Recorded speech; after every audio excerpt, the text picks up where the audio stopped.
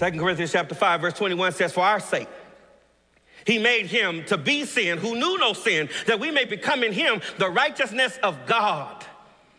Jesus saves us by his blood and his righteousness. He fulfilled all righteousness. It's a great exchange. All of my sin is charged to his account, and he pays for it at the cross. And all of his righteousness is charged to my account, and I stand justified before Almighty God.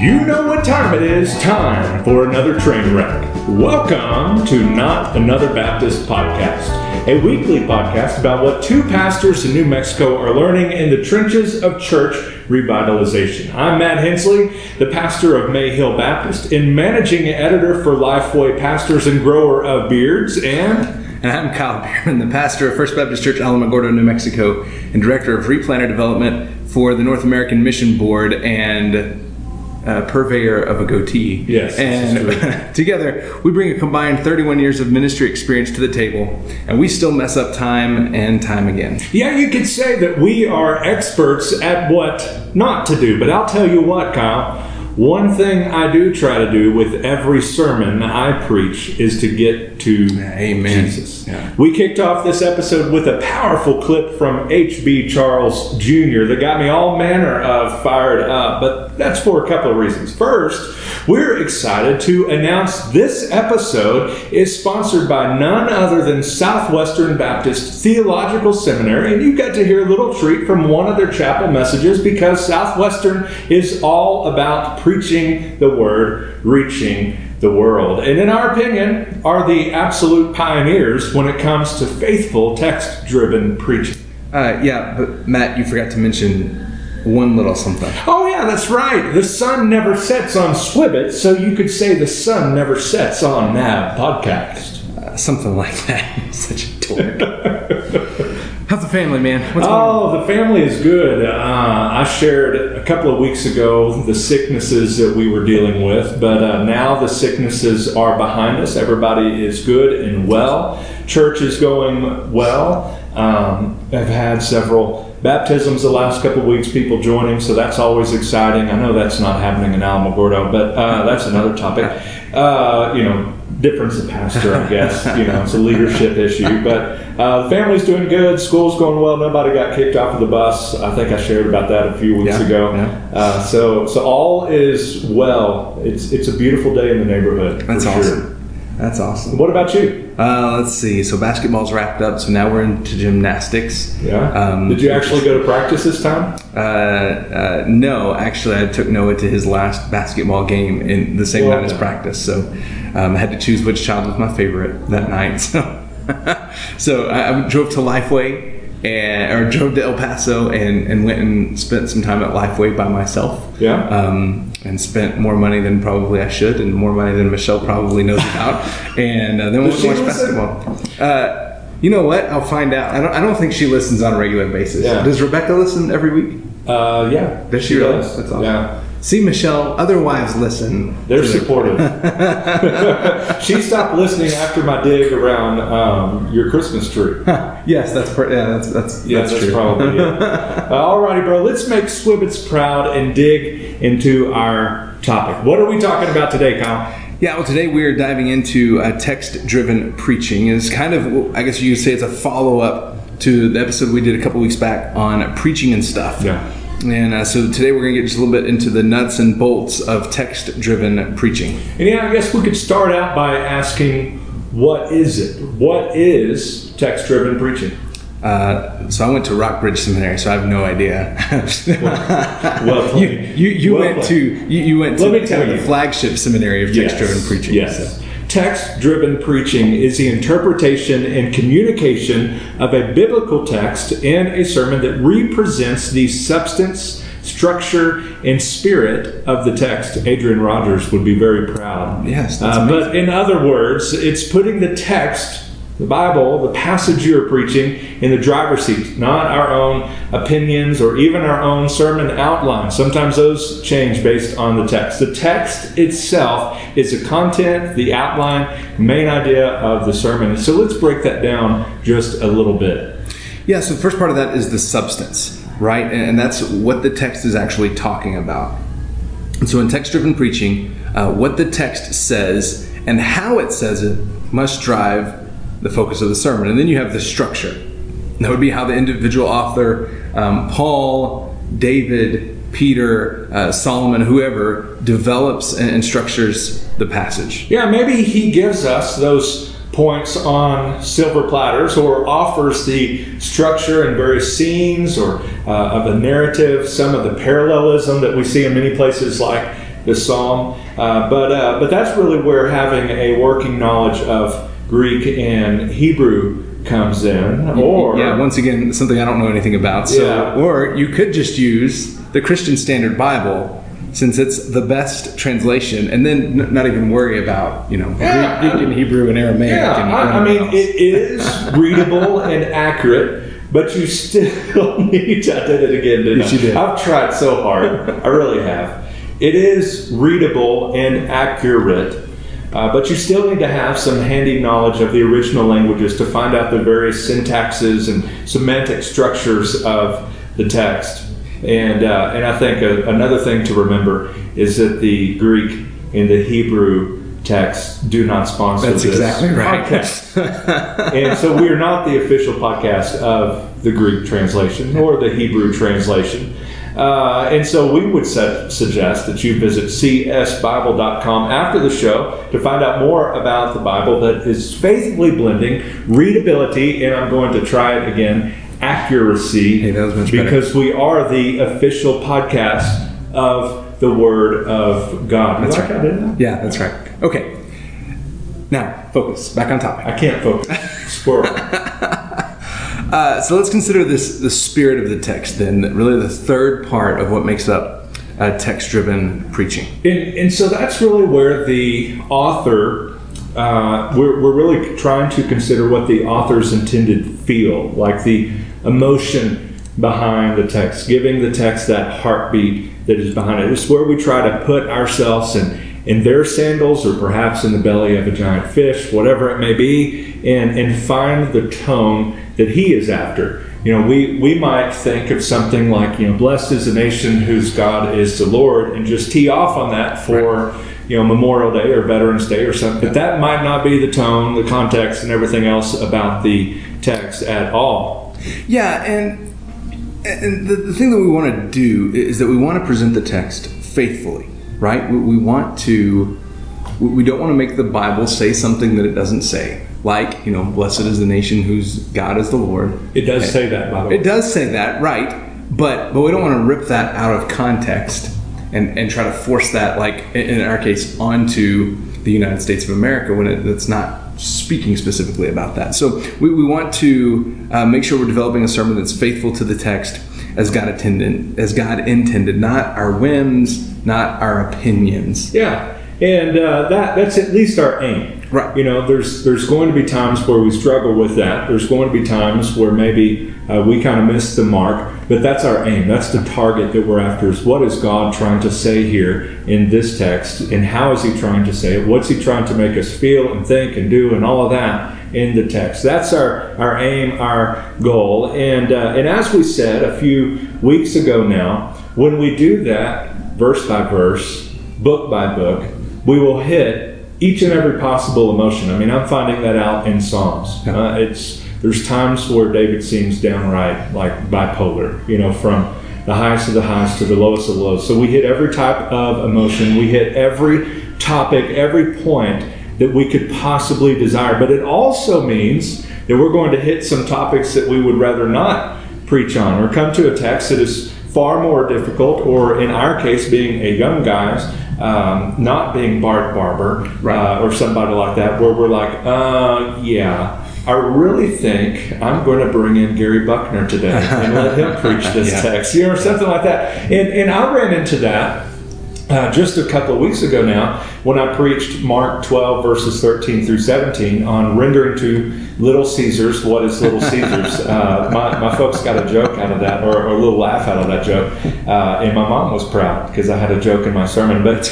yeah, it's about rendering to Caesar what is Caesar's, and to God what is God's. But it was in the middle of tax season. I know. So it was timely and culturally appropriate. It was, and I hate it. I mean, I wanted Jesus to say, no, don't pay tax. I mean, that's what I wanted. That's right. Because taxation is death. And I said that, got a few laughs. That's a topic for a whole nother discussion. It sure is. But for real, a topic like that, albeit timely, made it rather difficult for me, in that case, to make a beeline to the cross, like we heard from H.B. Charles at the beginning of this episode. And so I want to put you on the spot, Mr.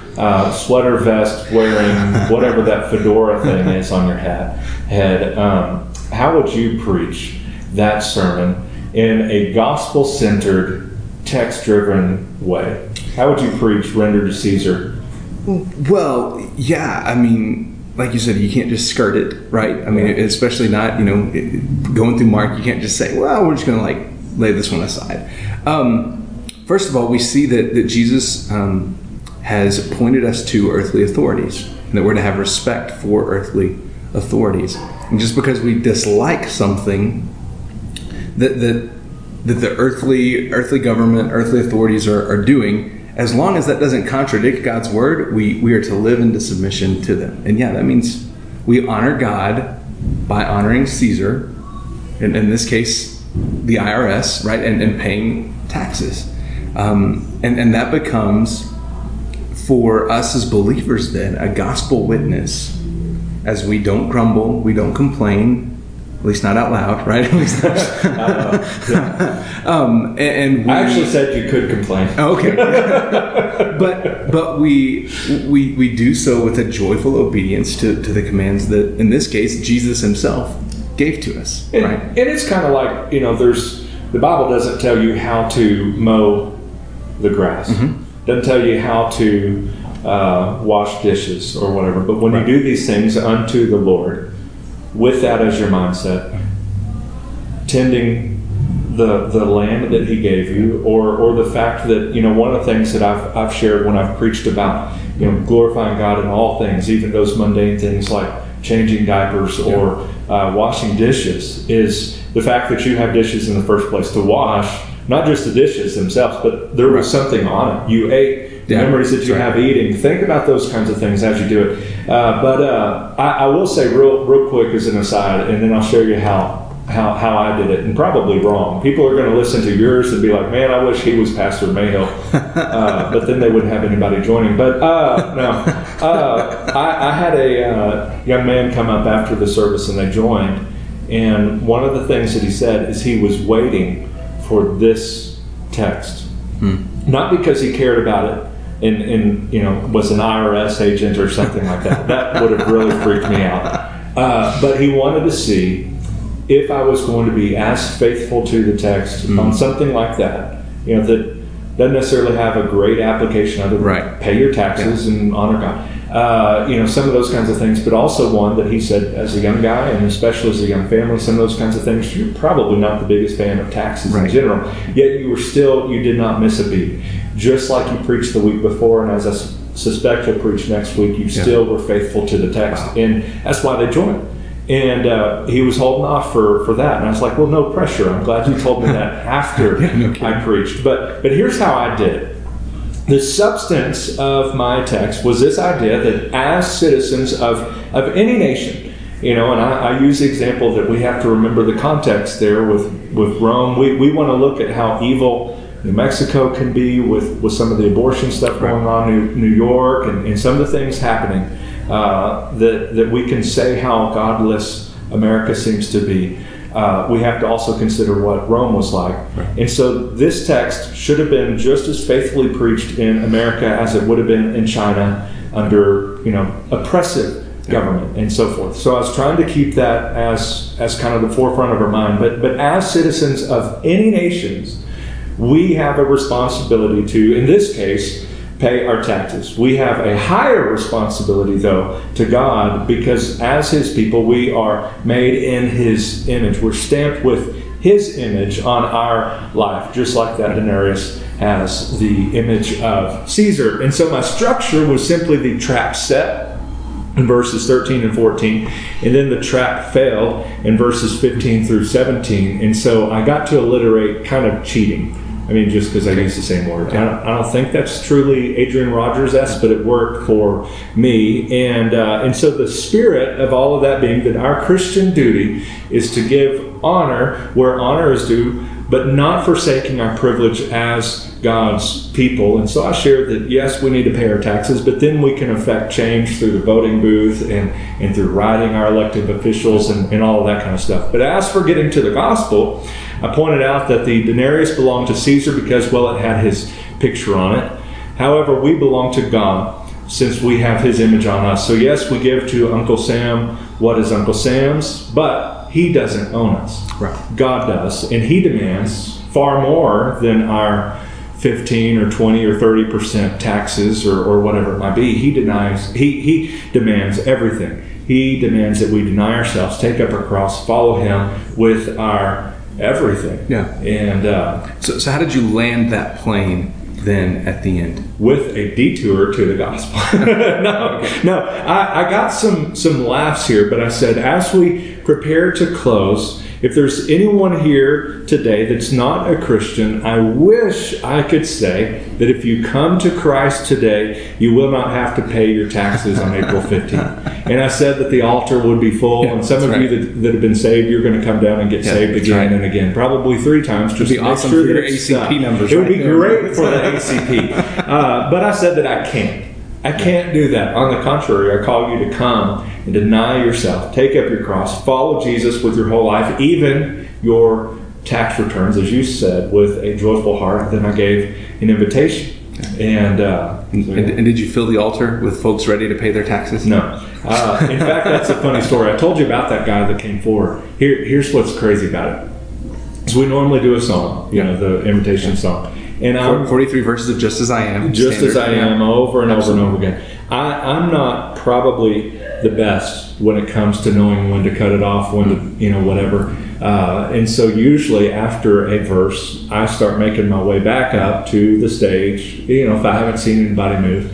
And so I've turned my back as they're singing the very last few words of this song. And I turn my back and start walking back up, and I'm turning my mic back on and everything else. And the music people are like shaking their hands at me like, no. And I'm like, what? And I turned around and there's 2 people there.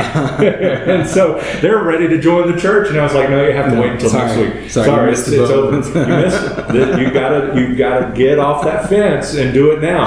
And but anyway, they joined, and it was great. That's awesome. So, you failed, but it was great. Well, yes, it was a fail. So if you're a preacher listening to this, we encourage you to check out preachingsource.com. A preaching website that was set up by Southwestern Baptist Theological Seminary, and on there they have tips and tricks for text-driven preaching, sermon structures, sermon starters, like we talked about a couple weeks ago. But whatever you do, by all means, preach Jesus.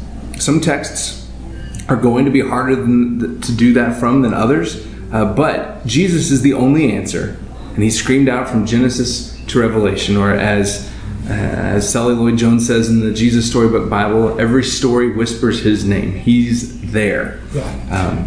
So don't miss Him in the stories. And to the rest listening, those of you that aren't pastors, pray for your pastor. Pray that he does that.